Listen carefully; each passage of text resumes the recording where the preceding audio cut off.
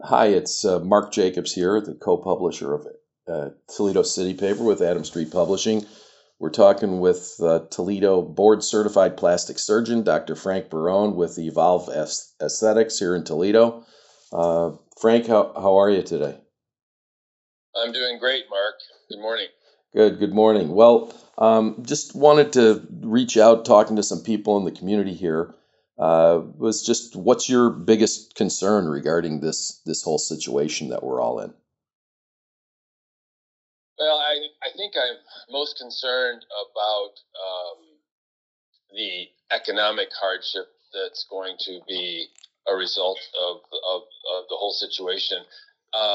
We've instituted a lot of things to reduce the risk of coronavirus contact, and made a lot of, I think, good decisions based on science. But I think the problem is that the economic hardship for many people who live paycheck to paycheck is going to be a very great fallout and take quite some time to recover from. So, for our own staff, we're trying to do what we can to help them out during this time. Yeah, it's going to be a very difficult circumstance, and part of the problem is we just don't know how long this is going to go on. No, we don't. If they came out with the vaccine in the relatively near future, which is not likely, and I'm convinced we're going to overcome this virus. I'm convinced we have the best scientists and medical facility researchers in the world, and I'm convinced that we will find something for the viral component. I think we'll come out stronger from it because I think hardship and resiliency in Americans is second to none. So I think eventually there'll be a lot of good coming out of this as we reorient our priorities. But it's going to have some short-term pain for sure. Yeah, well, Frank, what have you been doing, say Wednesday, Thursday, different this week than you might be doing on a typical weekday, generally? Well, the first thing we did was institute some policies to try to reduce risk and make the safest environment for our patients and our staff and our families.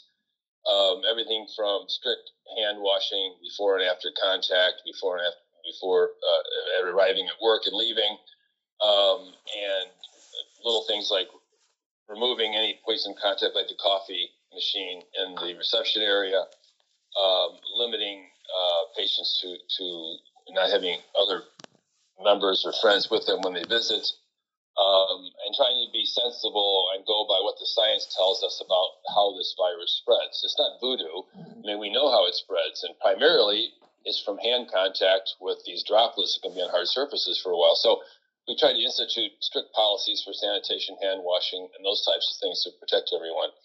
And I think also we've tried to adjust to the fact that we don't have any elective surgery scheduled right now. For our cancer patients, we're still doing that. So that's given us some time to try to address issues in the office and for the staff as well. So that's changed our schedule temporarily. I see. So is there anything that you personally are thinking or you're doing that makes this situation, this uncertainty of the situation better for you? Well, I mean, I think it's easy to fall into the trap of panic and fear. I mean, between the unending news broadcast and everything on social media, I think it's good to communicate, and I think being transparent is extremely important. So we try very hard to do that because we're trying to earn our patients' trust and keep their trust. But I think it's very easy to fall into the fear issue, and emotions are way more powerful than our reasoning. So consequently, everything from toilet paper being bought out, gun shops, everybody going to buy gun and ammunition like there's going to be some general panic in the streets. It's easy to fall into that whole way of thinking. But we're trying to focus on the science. We're trying to focus on the facts. And I think we're trying to remind ourselves that if we do those things, we can be safe and we can reduce risk. We can't eliminate risk. And part of that too is, being out there, we're going to get immunization. We're going to get natural immunity. So being exposed to things on a reasonable basis helps build our immunity. We can't go in a cave and hide for months and come out and expect we're not going to have any more risk or the virus will be gone. So I think we're trying to be sensible. We're trying to act based on science and trying to do what's best for patients and staff. And I mean, that does sound like a reasonable approach. I guess any other advice that you have, or that you, with the best advice that you may have heard from others about handling this? Handling it for the. I mean, I guess just for our general peace of mind, or how to try to rationalize or think through this. Well, I think it's good to remind ourselves that we've had crises in the past: 9/11, the economic downturn in 2008, and a recession. And I think we could very well be headed for a recession again. I mean, even though the economy didn't cause this, the economic repercussions are going to be huge. So I think reminding ourselves that as Americans and in our society, we faced crises before, and we'll certainly face them again. We've never seen anything like this, not in my lifetime that I can remember. But these things can happen, and I think we have to remember to stick with the fundamentals and stick with the science and stick with taking care of each other and not give in to fear and panic. I think it's very easy to fall that way.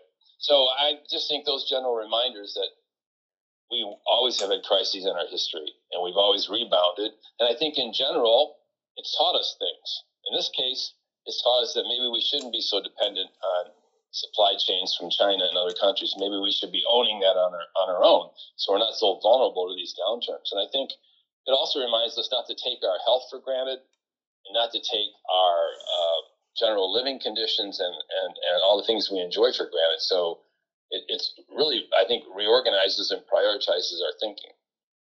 Yeah, well, thank you. I think that's helpful, and I think those suggestions and ideas make a lot of sense. I think the bottom line, though, Mark, is we're going to get through this because we're a very resilient society, and I think this hardship will eventually make us stronger, but it's going to be difficult in the short term. Okay, and I appreciate that. Finally, just on a little lighter note, perhaps, any what are you turning to occupy any free time you might be having because of this? Any favorite movies, books, etc. that you can recommend? Well, I'm not going to watch Contagion again because that was too much like this. But I think a little downtime, a little humor, maybe a comedy show is a good idea because we have to remember to laugh.